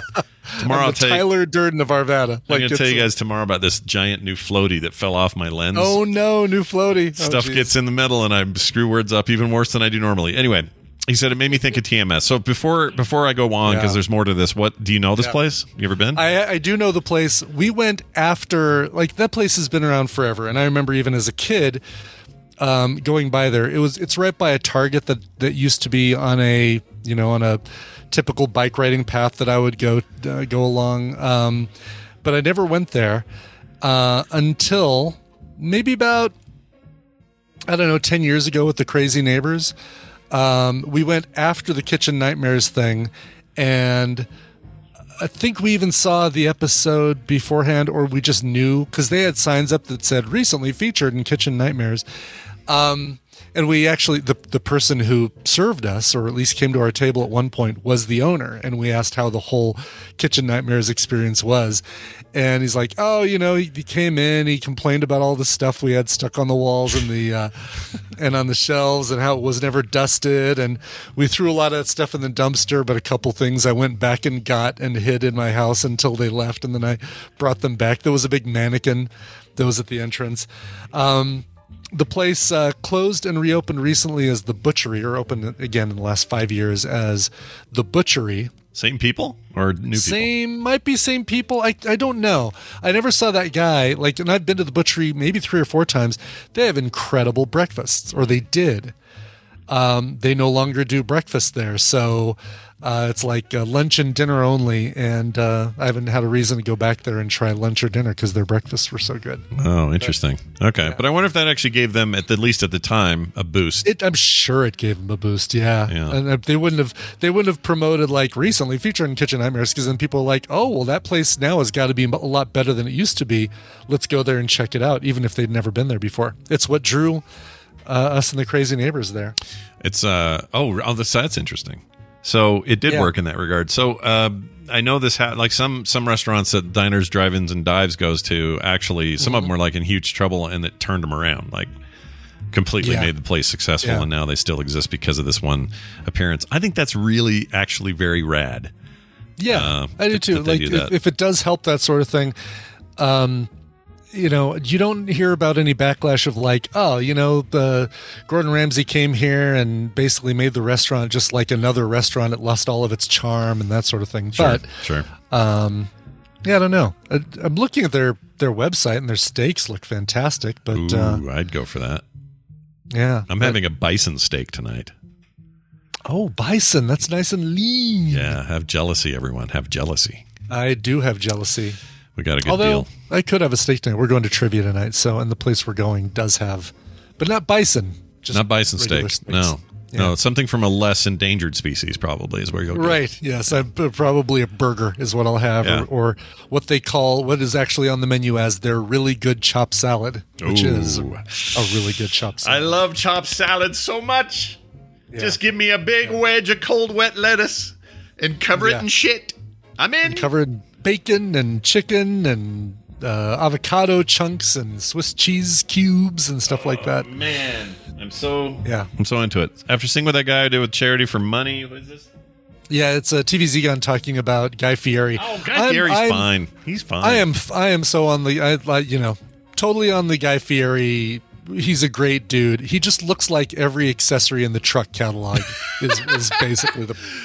Yeah, no, I mean, it's easy to look at the guy and go, whatever. But when the wildfires hit, that dude's out there cooking and helping and donating, and there's nothing wrong with that guy. There's that guy has no shortage of heart and puts it all into everything. So it seems like he's got good kids. Like, he's fine. Absolutely, yes. Stereotypes aside, you can make all the fun you want about Gangster Listen, Town. if you want to look like Smash Mouth, totally fine. Just keep doing all the good things you do for people in trouble. Yeah, and all we ask for is don't put the sunglasses on backwards. That's all we're asking. Yes, don't have them back inside a restaurant with the thing that keeps your glasses from falling, like from you losing your sunglasses if they were to fall off in a high wind. Yeah, that's what I'm saying.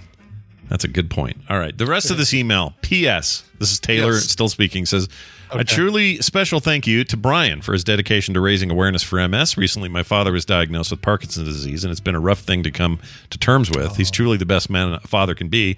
I admit I've never been one to think about fundraising events to spread awareness for disease research, but I greatly admire Brian doing what he does for his loved ones. He has inspired me to find some chode butter and search for similar events. So I'd love his first thing is to get some chode butter. Chode butter, that's the step. I'm in a bicycle. What's the first step? Chode butter. Chode butter, always. Step 1, chode butter. Step 2, bike. Anyway, so I can do my part to help spread awareness for the continuing fight to cure these awful diseases. From the bottom of my heart, thank you, Brian. Well, that's really nice. Oh, that's super cool. Yeah, good. Well, thank you, Taylor, and happy to do it. Worth all the sweaty uphill business, all that stuff, all worth it. For sure. And sadly, it's been just a little over a week. It's been like 9 days since my ride. I haven't gotten back on the bike, and I need to. You basically do this training thing every day. Yeah. Day after day after day, and I look at the bike and I'm like, oh, I need to get back on that bike, but there's all this other stuff that I put off while I was doing all my training that I need to get to. So yeah, no, those resin sculptures aren't going to print themselves. Okay. Oh, I wish it was something that fun. No, it's mostly work. I'm assuming. For a training video for this client of mine who doesn't know how to add a product to their database. Those poor sons of bitches. Yeah, but I need to do that. I've got a seat that I need to swap out and then see how that does for long distance riding. Nice. Bust out the chode butter and make it happen. Later today, Play Retro is happening with me and Brian Dunaway, 3:30 Mountain Time, the per usual time at frogpants.tv. If you want to watch it live or get the podcast after, we're talking about Pitfall I don't know if you'd say it's I don't know if you call it like the original platformer, but it's, it deserves a place in historic memory in gaming. It also, probably helped Activision become what Activision would eventually become, although to mixed results.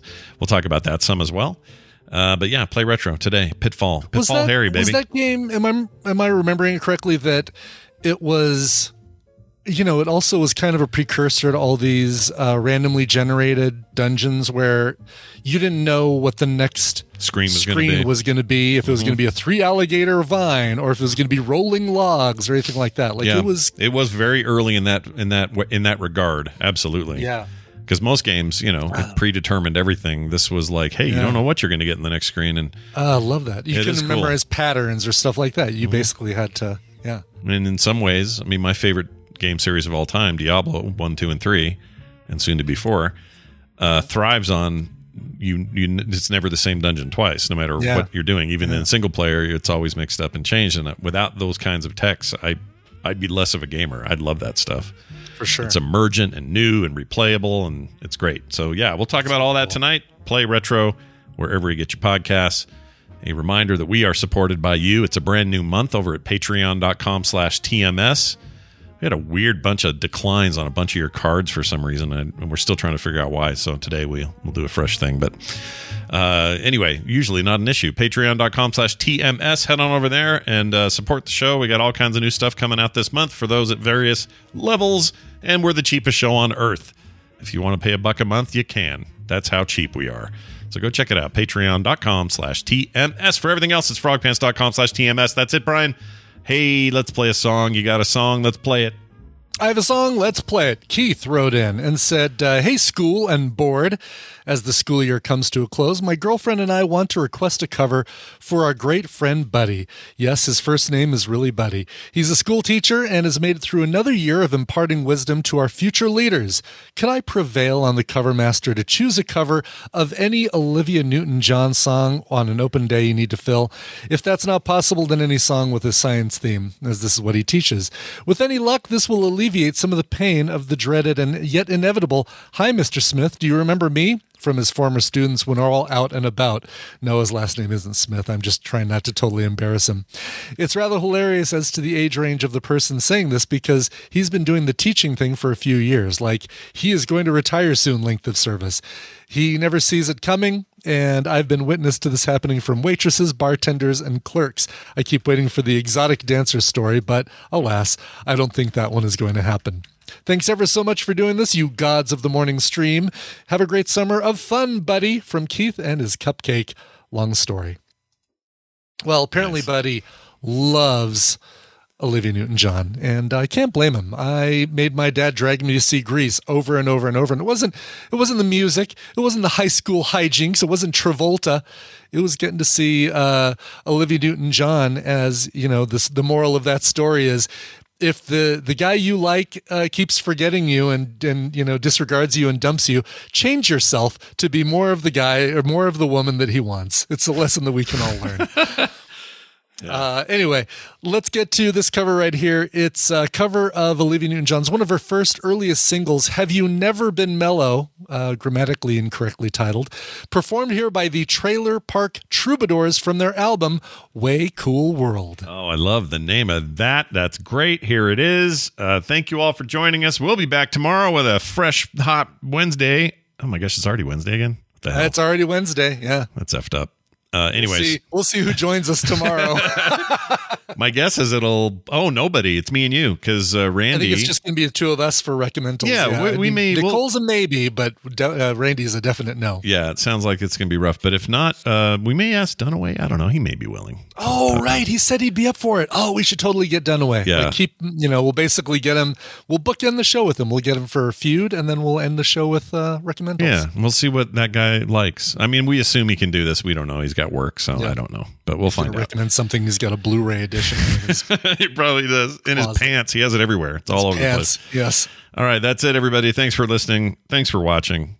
We'll see you tomorrow.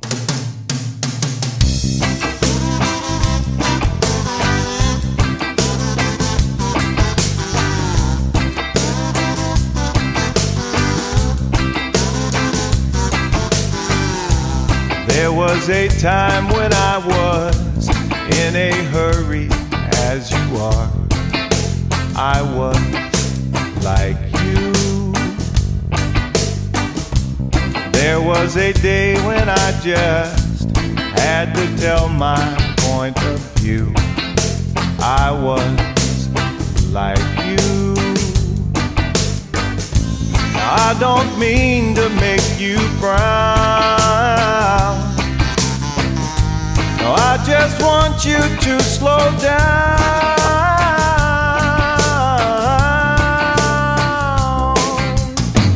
Have you never been mellow? Have you never tried to find a comfort from inside you? Have you never been happy just to sing your song? Have you never let someone else be strong? Oh, yes, Nancy, man, feeling so good. Let's talk to all the people that got here in the cul-de-sac. You all never been so mellow. Yeah, man, yeah. Running around as you do, with your head up in the clouds. I was like you. I never had time to lay back, kick my shoes off, close my eyes. I was like you. Now you're not hard to understand. You need someone to take your hand.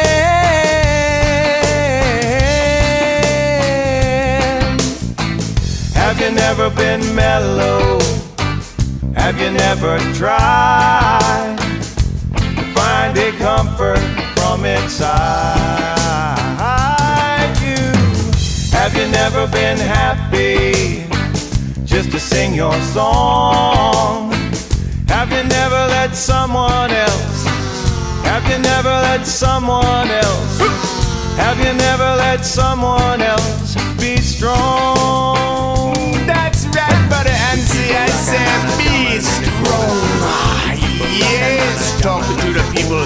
I mean, you never feel so good. Come down here to the cul-de-sac. We gather, we meet, we chat, we barbecue, we cook out. Feeling so good. Everybody mellow. I'm mellow. I feel good. You feel good. Yes, man. Oh, I can't stand it. Everybody's dancing, man. Oh, they're grooving, they're singing, they're swaying.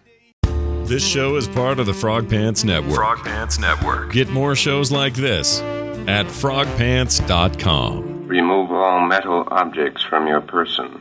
Oh.